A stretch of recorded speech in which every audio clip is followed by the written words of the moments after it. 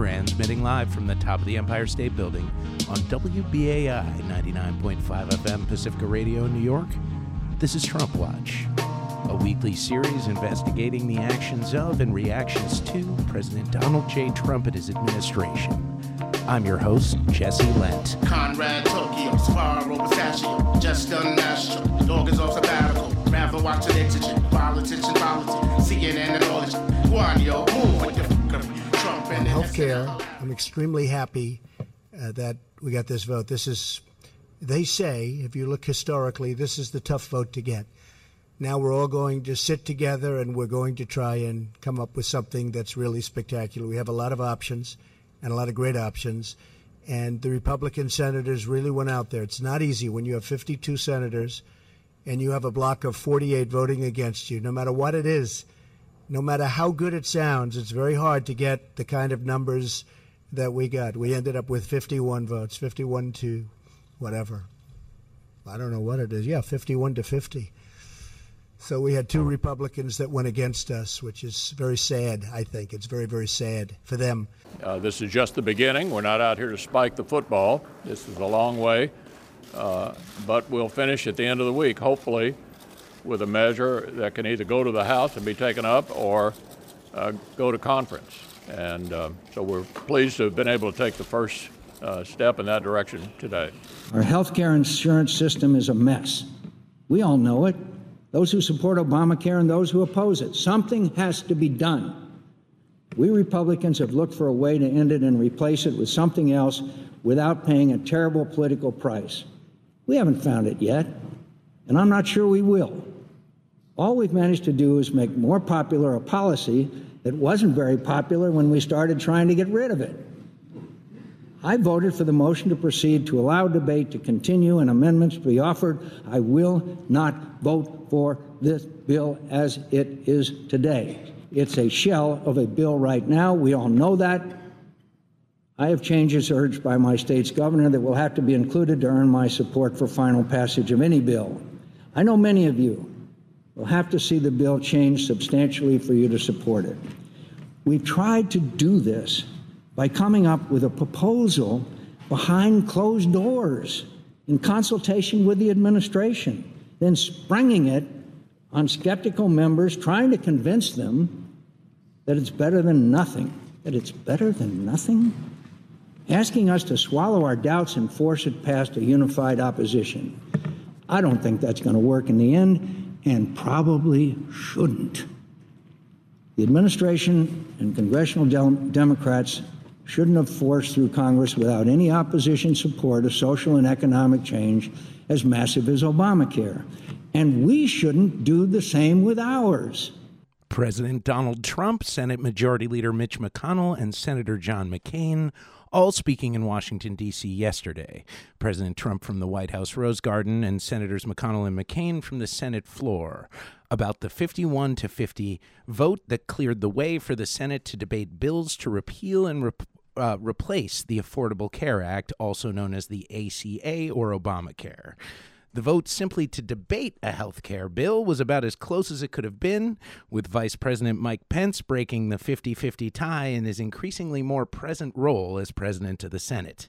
Republicans were only even able to achieve 50 votes after Senator John McCain of Arizona, heard last there, recently diagnosed with brain cancer and recovering from surgery to remove a blood clot over his left eye, returned to the Senate to deliver an impassioned plea for bipartisanship and transparency in government. He received a standing ovation. Hello and welcome to Trump Watch. Tonight, we'll examine where the battle over health care is in the Senate and where it's headed with Russell Berman, a senior associate editor at The Atlantic. Since opening the Senate floor to debate replacing the Affordable Care Act, efforts to pass along bills doing just that have yet to be successful.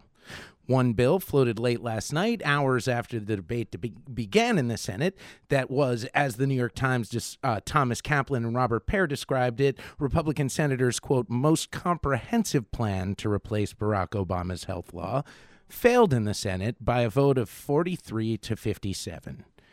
And earlier today, a bill that repealed some aspects of Obamacare without offering a replacement was voted down 45 to 55. Is this just the beginning of an unbreakable wall of resistance to health care reform among senators that McConnell finds himself up against? Or simply the kind of early disagreements that can be expected in any Senate debate? Here to help us understand how the fight to reverse President Obama's signature policy achievement is playing out in the Senate is Russell Berman, a senior associate editor at The Atlantic covering politics. His article, Republicans Reject Another Obamacare Repeal Plan, was published on theatlantic.com earlier today. Hello, Russell. Welcome to Trump Watch. Thank you so much for joining me. Russell. Hello. Thanks for having me. Hi. As I mentioned in the introduction, the Republican majority in the Senate has already shot down a comprehensive repeal and replace bill, as well as a bill that would repeal parts of the ACA, but not all of it, and wouldn't have offered a replacement. I've heard talk of a more limited, or as you describe in your piece, the so-called skinny repeal. Could you talk a bit about what options are left for Mitch McConnell and the Republicans in the Senate, and what bill you expect them to vote on next? Sure. So right now we know what the Senate cannot pass. They can't pass a straight repeal of Obamacare. They cannot pass, as it stands, the Mitch McConnell replacement plan. The skinny repeal, right now it looks like it would include excuse me. No problem. Right now it looks like it would include just the individual mandate and the employer mandate, the requirements that employers provide insurance and that everybody buy insurance or pay a tax penalty, as well as repeal the medical device tax. So this would be a very limited repeal, although it could do, if it ever became law, experts say it could do a lot of damage because the individual mandate in particular is really what makes the whole law work. It allows insurers to continue to make a profit by covering people with pre-existing conditions and by adhering all of the other minimum standards in Obamacare. Now, the question is whether, if they were to pass this, whether the House would simply take it up and pass it as is, or whether there would be a conference committee and weeks more of negotiations between the House and the Senate. And that's basically at the heart of a lot of this debate, right? Is that a lot of the most popular aspects of the ACA, or should I say the least popular aspects, like the mandate that forces everyone to buy health insurance or pay a tax penalty, are also what keeps it afloat, right? That's correct. It's a very intertwined, interconnected law, very complicated. That's why Democrats had a problem selling it to the public to begin with, to sort of explain what the trade-offs were. And the individual mandate is a key trade-off. And we know that because even in their replacement plans, the Republicans have tried to repeal the mandate, but replace it with different types of incentives or punishments for people who do not have insurance. In the House plan, the policy was that if you went without insurance for more than 2 months at a time, you would have to pay a higher premium and basically a fee to the insurance companies. And in the McConnell Senate plan, you would be essentially locked out from getting coverage for 6 months if you went without insurance for 2 months. So even the Republican plans include some concept similar to the individual mandate, so that if they just repealed it without replacing it with anything, that could the individual market even more than they claim it's collapsing today. What other aspects of this debate do you feel that Senate Republicans are the most divided on?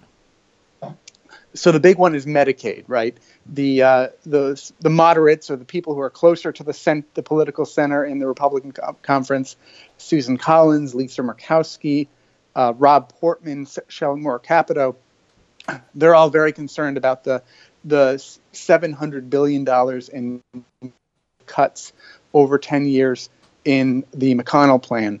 But conservatives see the Medicaid cuts as the biggest entitlement reform that's in the bill. So this has been a debate and a divide for months now, and it's one reason why they might have to go to the skinny repeal, because the skinny repeal would not touch Medicaid, and they would either sort of toss it back over into more negotiations and see if they could come up with a compromise with the House later, or they would just do any reform at all. What else is in the skinny repeal plan? It's, as we understand it, it's, of course, we don't have any text of this proposal, and apparently it's still under discussion among the Republican senators. But as we understand it right now, it's just those three provisions. It's a repeal of the individual mandate to buy insurance, the employer mandate to offer insurance for most businesses, and the medical device tax, which is one of the many taxes that has drawn opposition from both Democrats and Republicans. So I think Republicans would be trying to entice some of the Democrats to support this, though it's unlikely at this stage in the game that any of them would. In your Atlantic article from today, you write about how the Congressional Budget Office has, as you said, not analyzed the skinny repeal plan, and there is no text on it, but that a lot of health policy experts, quote, believe it would result in about 15 million fewer people having insurance over a decade, as well as higher premiums for those who do. But with the CBO estimating last month that the previous Senate plan to repeal the ACA would knock 22 million people off of their health care, isn't this the most charitable plan that we've seen so far? And are Senate Republicans just resigned to the fact that millions of people will lose their health care under this plan? Yes and no. One, many of the Senate Republicans are just choosing to dispute the CBO's projections entirely. So just as dispute that the previous plan would cost 22 million people their insurance, they'll probably dispute the 15 million number. They also say, and they would have a little bit more, ground to stand on by claiming this, is that many of the people who would not have insurance as a result of their plan would be because they're not being forced to buy something. So the Republicans say, well, if you don't require that somebody buy something, they might not buy it, and so that's why millions of people would without insurance that have it today. It's not that they're losing their coverage, it's that they would be choosing not to sign up. And of course, the Democrats say it's much more complicated than that, and many of the people would lose their coverage because it would simply become unaffordable. But that's the debate that they've already been having, and so I think for many of the Republicans, they would continue that argument with the 15 million number. And for some of the Republicans, I think you're right. You might see some of the more moderate Republicans say, well, at least it's a big improvement over the previous plans in terms of coverage losses. But of course, we're still talking about 15 million people not having insurance. So it's not exactly necessarily a winning argument for them. President Trump has said that if Senate Republicans can agree on a complete overhaul of the American healthcare system, they should just repeal the Affordable Care Act first and then work on a replacement later. He tweeted on June 30th, if Republican senators are unable to pass what they are working on now, they should immediately repeal and then replace at a later date. Is this still possible now that the bill for a more limited repeal has been voted down, particularly if this skinny repeal doesn't end up getting the votes it needs to pass? Right. The vote today pretty much killed the idea of just repealing it without a replacement. It didn't come close to the 50 votes that it would have needed in the Senate. It got, I think, 45 votes, so it was 5 votes short. Now, one possibility is that the skinny repeal, as we speak right now, is still, a viable option. They haven't voted on that yet. And it's possible that, the provisions of the skinny repeal that I mentioned, they may add more provisions to it if they can talk to their members and get 50 of them essentially to agree to repeal more of the law without replacing it. But that's a big question mark. And I think the vote today pretty much killed the idea of repeal only. I've often heard it said by political analysts that President Trump doesn't really care what's in this healthcare bill as long as it passes and as long as it's popular. Do you agree with that sentiment? Is there anything else that President Trump is hoping for in the outcome here? I kind of have to agree with that sentiment based on everything that he said. In terms of policy, he's been all over the map. At the beginning of the year, he was talking about wanting a bill that provided insurance for everybody. And of course, these bills don't come close to doing that, and yet he's endorsing them. During the campaign, he promised not to cut Medicaid, and these bills cut Medicaid deeply, and he's still supporting them.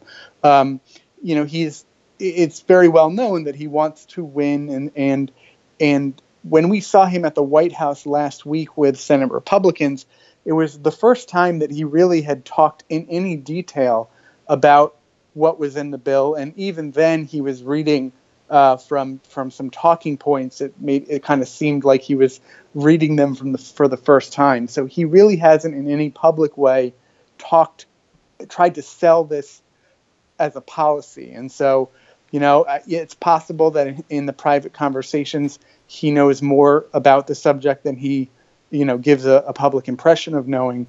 But publicly, at least, he's only talking about, get me a bill that I can sign. Let's back up for a bit and talk about how this process is likely to play out in the Senate this week. You write in your Atlantic article from today, Republicans reject another Obamacare repeal plan, that an all-night vote-a-rama has been tentatively set for tomorrow evening. What does that really mean? And if it happens, what do you think the repeal and replace effort will look like Friday morning? That's a good question. So on these bills that are budget bills in the Senate has, of course, a very complicated procedure. They have the condition that allows one party, in this case the Republicans, to pass a bill only with a simple majority instead of a filibuster-proof 60 votes. The trade-off is that they have to allow a virtually unlimited amendment process as long as those amendments are germane, are relevant to the bill. And so the way that the Senate does this is usually in one big clump of time where they basically vote on amendments until they're all tired and they're exhausted. And so what we're going to see is just exactly what it sounds like. Senators proposing amendments, they'll literally have just 30 seconds or a minute to debate them or to really just explain what the amendment is, and then they'll vote up or down. Most of them will fail. A lot of them are going to be politically motivated amendments offered by Democrats to try to put Republicans in a difficult position, or to sort of, make a poison pill amendment that would render the bill unsupportable by Republicans. But it all could be a moot point, because what happens after the vote-a-rama is that you have this bill that is now a mishmash, because many of the amendments will have passed, many more will have failed. So they'll have to make sense of what the bill looks like after all of these changes. But then Senate Majority Leader Mitch McConnell, he can essentially do an amendment that incorporates all of the amendments that have passed, or some of them, or none of them. And that final amendment will be the actual bill that they're voting on. So they could vote essentially on dozens of amendments, and none of them might be in the final bill. And the final amendment that McConnell proposes, we expect right now, would be the skinny repeal, or whatever they've decided that, has the best chance of getting 50 Republicans to support. And so that's what's going to happen in the Senate. Another bit of popular wisdom on the battle to overturn Obamacare is that Republicans are really just going through the motions to get anything they can passed, because so many of them ran on this issue for the last 8 years. How much do you agree or disagree with that statement? And if somehow this issue was no longer linked with our previous president, how many Republicans do you think would still be pushing for healthcare reform? That's a good question, too. That's part of the divide that we've seen in the Republican Party goes right to that question. There are clearly many Republicans who feel pressure and feel compelled to keep their promise. They promised, whether it was right or wrong, to repeal and replace Obamacare, the Affordable Care Act, and they feel that they have to keep their promise, whatever the results may be. Then you have this whole other group of senators who made the same promise, but now that the law is in place and millions of their constituents are affected by it, they are much more concerned about what the resulting policy is going to be. And so you see these senators like Rob Portman of Ohio or Shelley Moore Capito of West Virginia, Collins of Maine, Murkowski of Alaska. These senators are really sort of getting into the details and listening to their governors and their constituents. And not to say that they're necessarily right or wrong, but they're clearly rethinking the idea of just repeal and replace, even though these senators all made that same promise. So I don't know exactly how many of them would support the law if it wasn't attached to the name Barack Obama, but clearly we've seen a big shift in the dynamic that's been exposed by this debate. In your article, you quoted Secretary of Health and Human Services Tom Price in an interview this morning on CNBC, where he said, quote, "What we need to do in the Senate is figure out what the lowest common denominator is, what gets us to 50 votes so we can move forward on health care reform." Can you explain what you think he means by the lowest common denominator? I think he's referring to this idea of a skinny repeal. It's basically saying we had this huge, well, not huge, but relatively large and comprehensive bill that Mitch McConnell proposed, in which we saw failed. And what he's saying is essentially, let's take out all of the policies that divide our conference and only pass those which we can agree on. And we have to find what that lowest common denominator, that bare minimum essentially of what Republicans, 50 of them in the Senate, can agree on. And it seems like at the moment, and of course, this being the Senate, it could change in the next hour or two. It seems that they are honing in on a skinny repeal of basically just repealing those provisions which 50 of them will support. It may be the mandates and that tax. It may be other provisions. It may be a little bit more or a little bit less. But that's, I think, what he was referring to.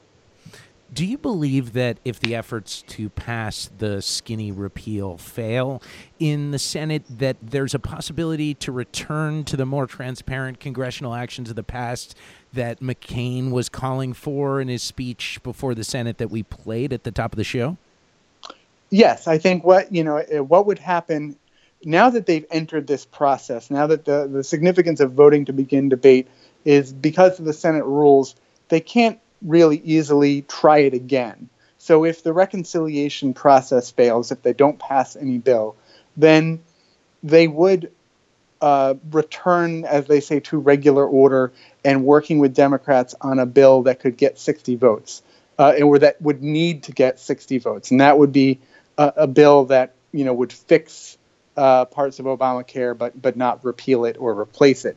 The question is that even possible? There are certainly some Republicans and some Democrats who would work together, but would there be 60 votes in the Senate? Would there be a majority in the House that could pass something? And where is the will among the Republican leaders and the Democratic leaders to actually work together on this? We haven't seen it so far.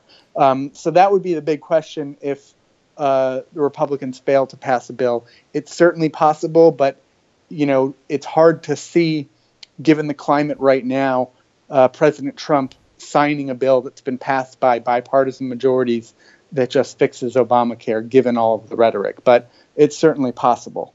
Right. I mean, who outside of John McCain would be the most in favor of returning to the what is it called? Normal order, did you say? Regular order, yes. The nomenclature in the Senate and in the Congress. So in addition to McCain, we've heard Senator Susan Collins, of course, who has voted against all of the Republican proposals so far. She wants to go into bipartisan talks. Senator Lisa Murkowski of Alaska has talked about doing this. Even Senator Lamar Alexander, who's the chairman of the Health Committee in the Senate, has talked about potentially doing this. So there certainly would be a group of people, and there would be some negotiations. But until they're sort of endorsed by the leadership and given a chance to succeed, it's not clear how far they would go. Because even if they came up with some deal among a group of Republicans and Democrats, Mitch McConnell would have to decide to bring it for a vote. If it passed the Senate, Paul Ryan in the House, the Speaker of the House, would have to decide to bring it to a vote. So there would be a long way to go, and it's hard to see certainly anything happening very quickly on that. And just in the last 60 seconds that we have here, I realize you're not a fortune teller or a pundit, but as someone following this process extremely closely, what do you see as the most likely outcome moving forward? And when is the critical time to be watching? Are you staying up all night for the Vote-A-Rama tomorrow night, for example? So I would say this isn't going to be a super helpful answer, but the chances, I think, are about 50-50. I think they've been about 50-50 for a while now, ever since the House passed their bill. If the Senate passes something, it really, the closer they get to a resolution, the harder it is for them to fail, in the sense that they'd be more invested in it. More of their members will have voted for something. So I don't know that it's going to be a skinny repeal that might pass the Senate, but that might not be the bill that ultimately gets signed into law. And I would watch on Friday. It looks like that's when the climactic vote will be. Thank you very much. My guest has been Russell Berman, a senior associate editor at The Atlantic covering politics. His article, Republicans Reject Another Obama Repeal Plan, was published on theatlantic.com earlier today. You're listening to Trump Watch on WBAI 99.5 FM, Pacifica Radio, New York. And that's going to do it for this week's show. This program was engineered live by Reggie Johnson. You can hear all 34 previous episodes of Trump Watch at soundcloud.com/TrumpWatchWBAI or wherever you get your podcasts. Follow us on Facebook or Twitter, or contact me directly at the email address jesse@wbai.org. And I'll be back next Wednesday at 6:30 p.m. when we'll break down another aspect of the Donald Trump administration. Until then, I'm your host, Jesse Lent. Talk to you next time.